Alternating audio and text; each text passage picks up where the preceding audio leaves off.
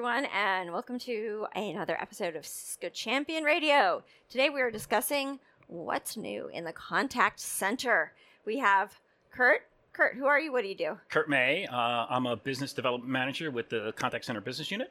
Fantastic. Carlos, who are you? What do you do? Carlos Guadamus. I am also a business development manager with the Cisco Contact Center Business Unit. Awesome. Paul, who are you? Paul Giblin, Presidio Distinguished Engineer with Presidio, as you might imagine. I'm a bit of a generalist, and I cover everything from collaboration to route switch to security to wireless to coding, you name it. Awesome. Hi there, I'm Malcolm Boudin. I'm a network architect working for an ISP in the UK. And I'm Lauren Friedman, because I can't recall if I introduced myself already, and also known as Lauren on the Twitters. So, Kurt, you want to kick us off? What's new, dude? What's going on? Lots of cool stuff going on with the contact center space. A lot of interesting developments, investments that we haven't seen. Sure, absolutely. Okay. So most recently, the acquisition of CloudCherry. So if you talk about or experience management capabilities inside of the customer servicing type space, we acquired CloudCherry, and then also the Voicea acquisition, which sits today kind of under WebEx and meetings, but the applications associated with Contact Center are huge and are being incorporated into our next release, 12.5, which is going to come out in the next several weeks. And then we've also introduced some fairly recent capabilities and a new offer in WebEx Contact Center Enterprise. So lots of interesting stuff going on product-wise, development-wise, investment-wise. Really exciting time to be in Contact Center. And I'm doing kind of the Mr. Burns ooh hands. Excellent. All right. So there's a word for that. I can't remember what it is. Gesticulation. Gesticulation. Okay, yes. We all learned a new word today. Hold on a second. Write that down. Can I Google that? Sure, go ahead. All right. So, Kurt, one of the things you mentioned was customer experience management. Prior to preparing for this session, I didn't know what that was. For other people who are listening to this podcast, maybe you could share a little bit about what customer experience management is. Yeah, so I think if you look at it, it's a lot of its foundation is outside of the contact center in understanding what customers are doing as they go through their journey with a particular enterprise, whether that is a servicing call, a sales call, on their website, doing some type of e-commerce, and any other social media type of presence. So what we're doing with experience management is, and that's been traditionally outside of contact center, and a lot of the foundations come from net promoter scores. In doing that and understanding, surveying customers. So, the famous question is, would you be, willing to, recommend this customer service capabilities or products to your friends or family? And that's, drives lots of what they call, NPS scores, which is a big, marker in contact center customer satisfaction, or it's another satisfaction measurement capability. So we're taking kind of the cross-section of experience management and bringing it into the contact center, because there's so much synergies in understanding what happens before somebody even gets to a contact center. So being able to understand what they were doing before maybe they got to a contact center agent gives us that opportunity to better serve them. So that cross-section becomes really interesting from a product standpoint. Something wasn't working, or they need help. Traditionally. Yes. People usually only call the contact centers. They don't call me like, last hey, resort. I love your product. Let's talk more. That gets creepy. Yeah. So what channels are you able to track people across? I know personally when I'm having a poor customer service experience, the first channel I usually reach out on is Twitter, because it seems to be the one that I get the most responsiveness from an agent on. So I'm guessing you guys probably cover Twitter. You probably cover direct chat with agents, obviously phone calls. What other channels are out there that you integrate with and consume data from? The tool itself can connect up to 17 different touch points. That's what we pretty much call it. So it can be anything from Facebook to social media to chat to a website. The key is basically being able to get that information and make sense of that information. This is where the AI and machine learning come in. The AI and machine learning will give the business user or the customer experience manager insights of what they need to improve in order to get the outcome or desired results that they're looking for. So what kind of recommendations come out of that engine? Is it things like hire more people so that you get faster response time? Is it retrain this user because the sentiment of the customer in this conversation was pretty poor? What sort of things can people expect out of that? It can vary. Some of the things that I've seen is perhaps increasing the speed of a website in order to close a sale.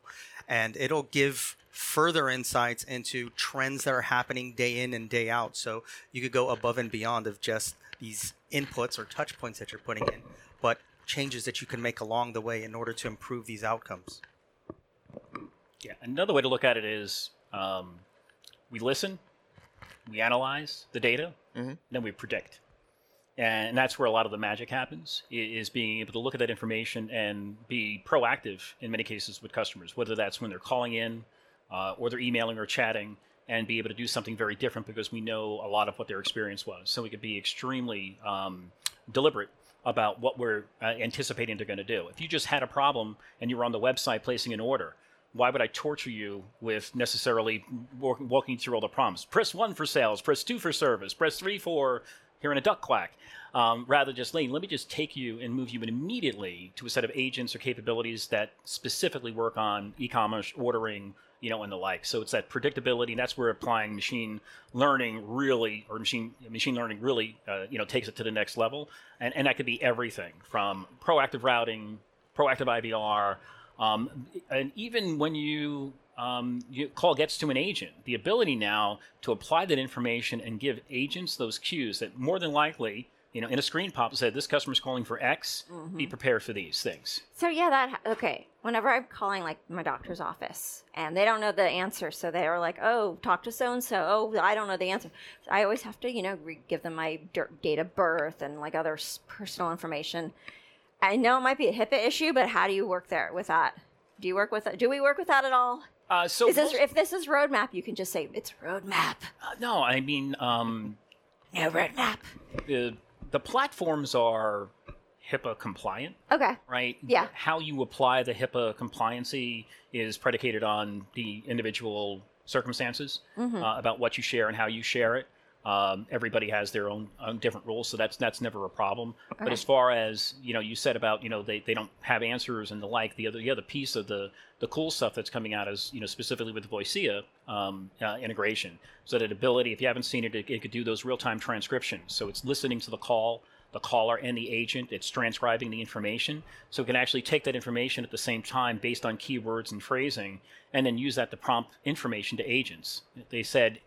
Ooh, I like this. I don't know how to find my specialist, right? Yeah. If you're talking to a doctor, so it could pop up a little note that says specialist could be found on a particular website, or ask about your copay, any number of different things. It's really bringing that intelligence and making agents what folks are saying super agents, right? Because it's pretty difficult. There's a lot of information they're asked to do. Across the board, the simple things are done, when you self-service and being on the web. So when you have to physically talk to somebody, it's usually something difficult. So the more we can empower agents, make them super agents, the better we all are.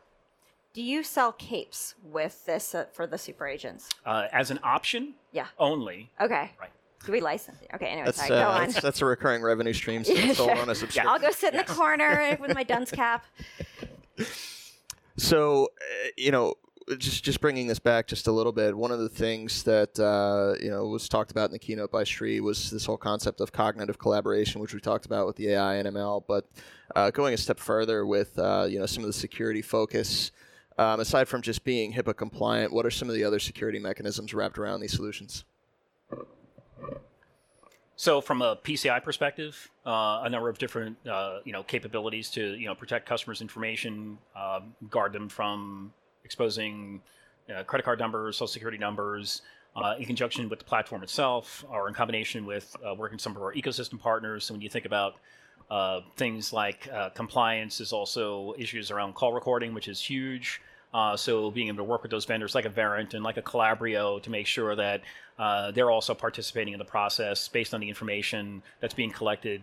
Triggers from the desktops. It says if I'm collecting a credit card number, once I start typing in the credit card number in from a customer, I am turning off the call recording, so that gets hashed out. You never see it again. So there's a variety of measures around security, and we are also in the process of pursuing FedRAMP as we speak.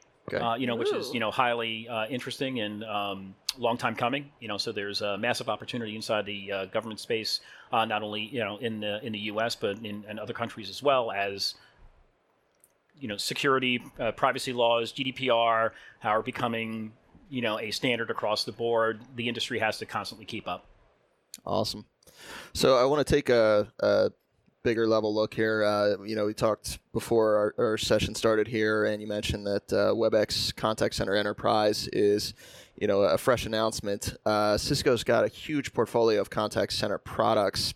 So on-premise, there's things like Contact Center Express, there's Package Contact Center Enterprise, there's full-on Contact Center Enterprise. Help me understand and help the folks who are listening to this podcast understand, what is WebEx Contact Center Enterprise, what makes it different, what makes it better, who are the right customers, and that's 30-part question that you told me not to do. So I'll ask each one of those individually. But we have a 30-part answer. All right. Oh, dear.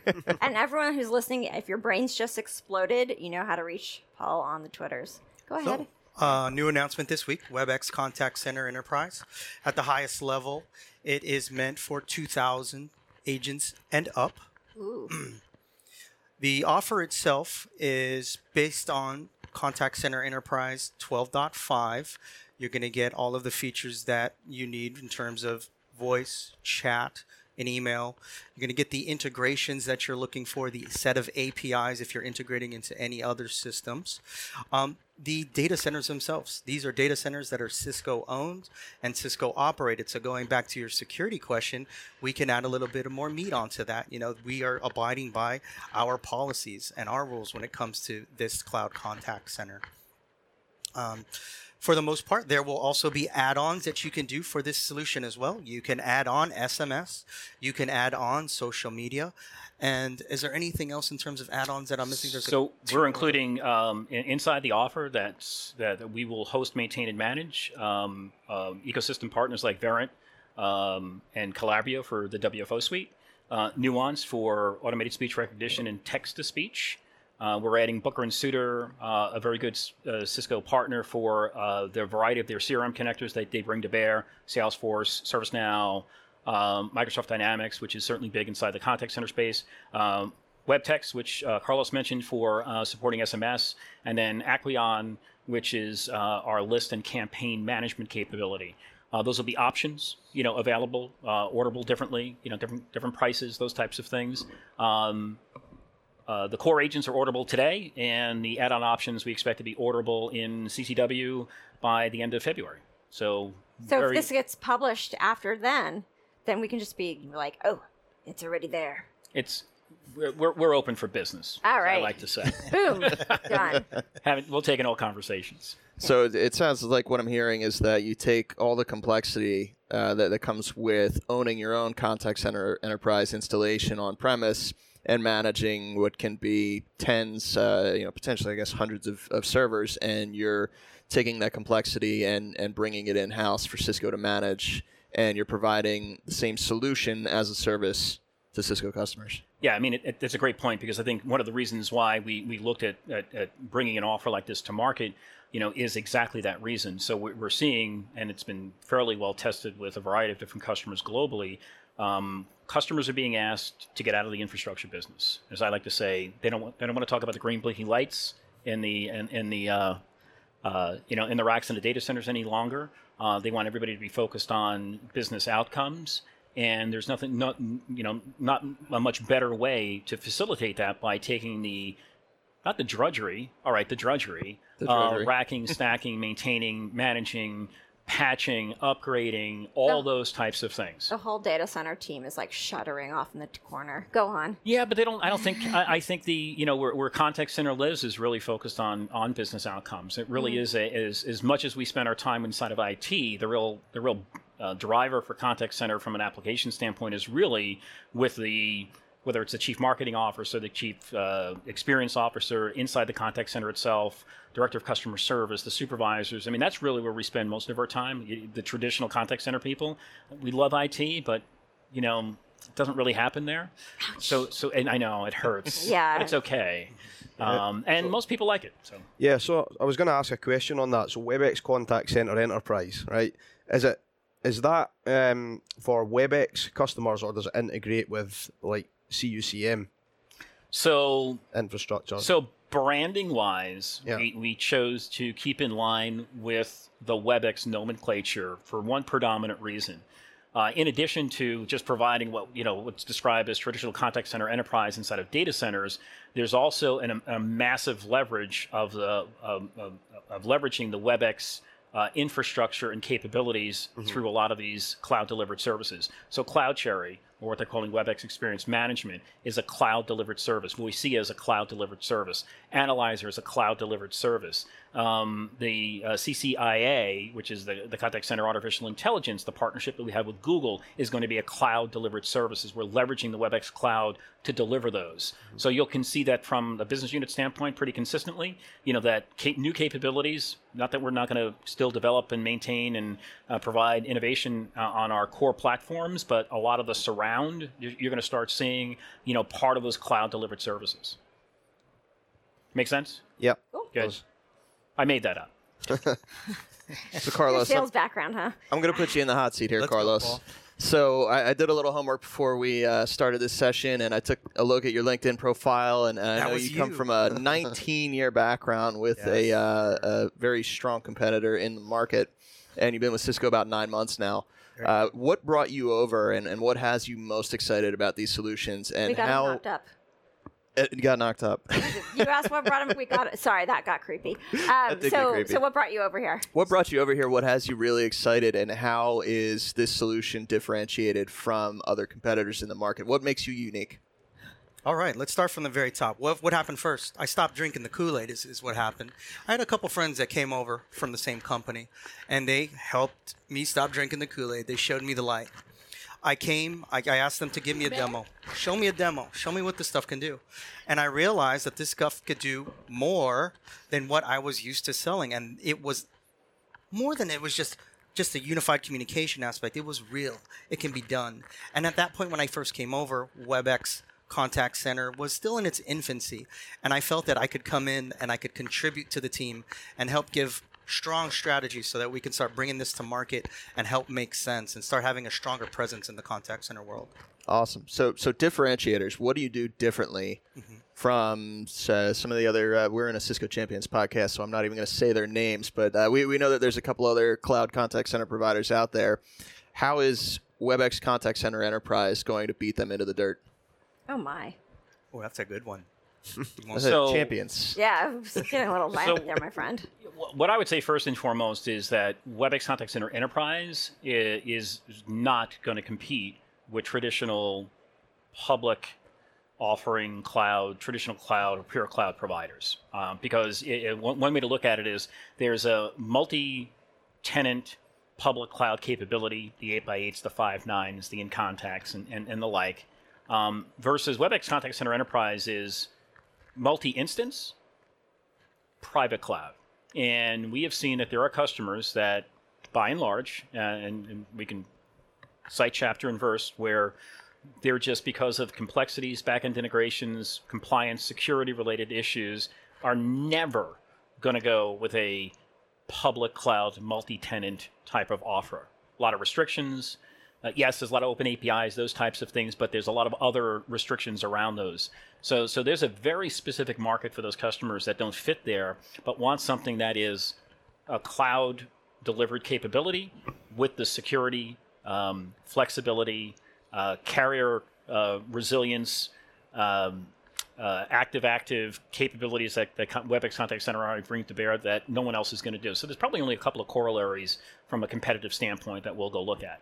And quite frankly, it's really only one that comes close to meeting that. That's maybe where Carlos We're not saying their name. We're not saying their name, but Flexibility is the one that really Flexibility is jumped the out word, at me. yeah. That's huge. Flexibility. That's absolutely huge. and it is. But that's where that's why we're if you look at it from a portfolio standpoint, you have WebEx Contact Center, which is a multi-tenant public cloud capability, and now we have WebEx Contact Center Enterprise. But again, all of those same WebEx delivered multi-tenant cloud services and enablement is going to be across the entire portfolio, including the premise.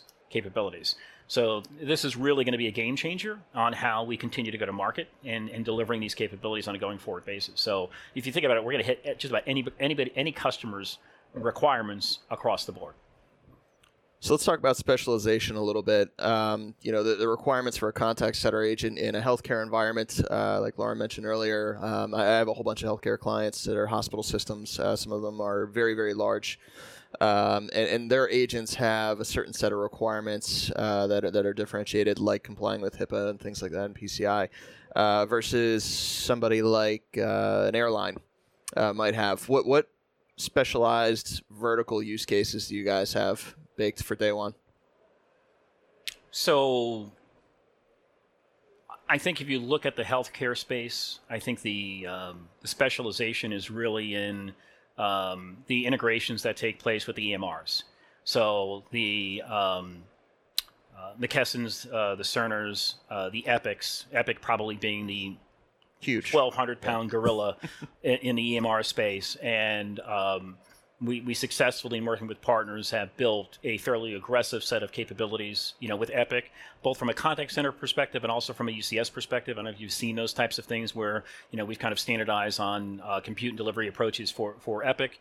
And then from a contact center perspective is provide those connectors that allows agents to log into Epic, and it has them log into the contact center because that's where they're going to work most of their time inside of Epic. So it allows them to leverage all of the features, functionality that comes with that vertical specialization, and then still have Cisco behind the scenes that's doing the routing of all of the transactions, voice, email, chat, whatever it happens to be, and doing the reporting, which is hugely important from a contact center perspective. And I think that's really where it is. So we're not trying to battle the desktops, right? We want to go to where people live, but then provide that high level routing and, more importantly, the reporting capability so they can be managed across the board. Awesome. Malcolm, you've been quiet. Just taking it all in. I could add a little bit more color to what he was actually saying, to a couple other things I'd like to add. So power of the partner, right? Our partners help us get into these specific use cases. They have the experience necessary in each of the different verticals. Second to that is our ability to uniquely connect into the unified communications world.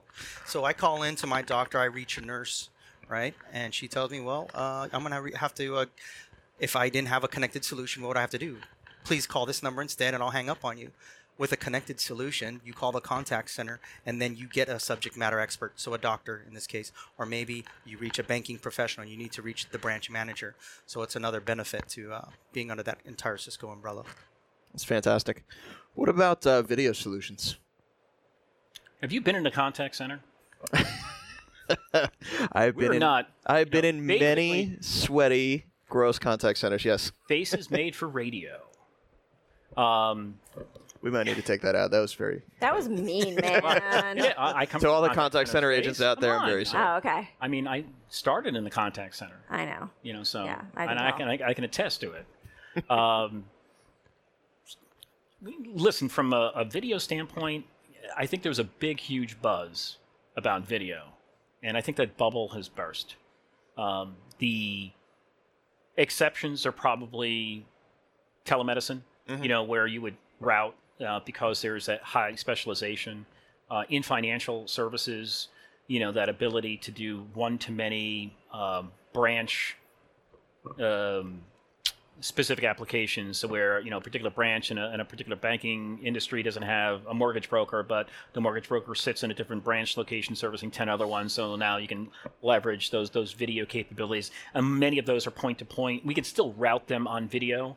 I think the days of I'm gonna ring you up and expect to have a video call from a contact center perspective, I don't think really exist. I think it's still going to be those super highly personalized and functionalized capabilities that are I'll super admit I don't want to specialized. be on video when I'm calling for support on something. So I have to tell I you, don't want to have people look at me. I don't want to be on video, You want to see them? but I do want to see somebody else. Yeah, That's a little And again, I'll go back to my asymmetric, previous comment.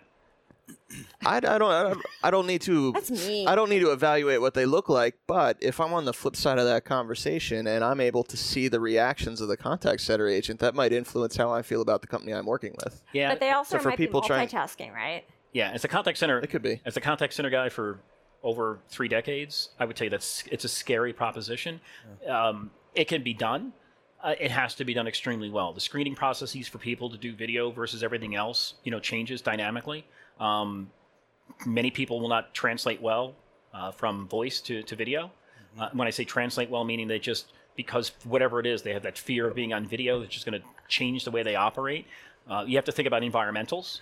So there's got to be, if you're sitting there like we are here and you see behind me constant people walking back and forth, distraction.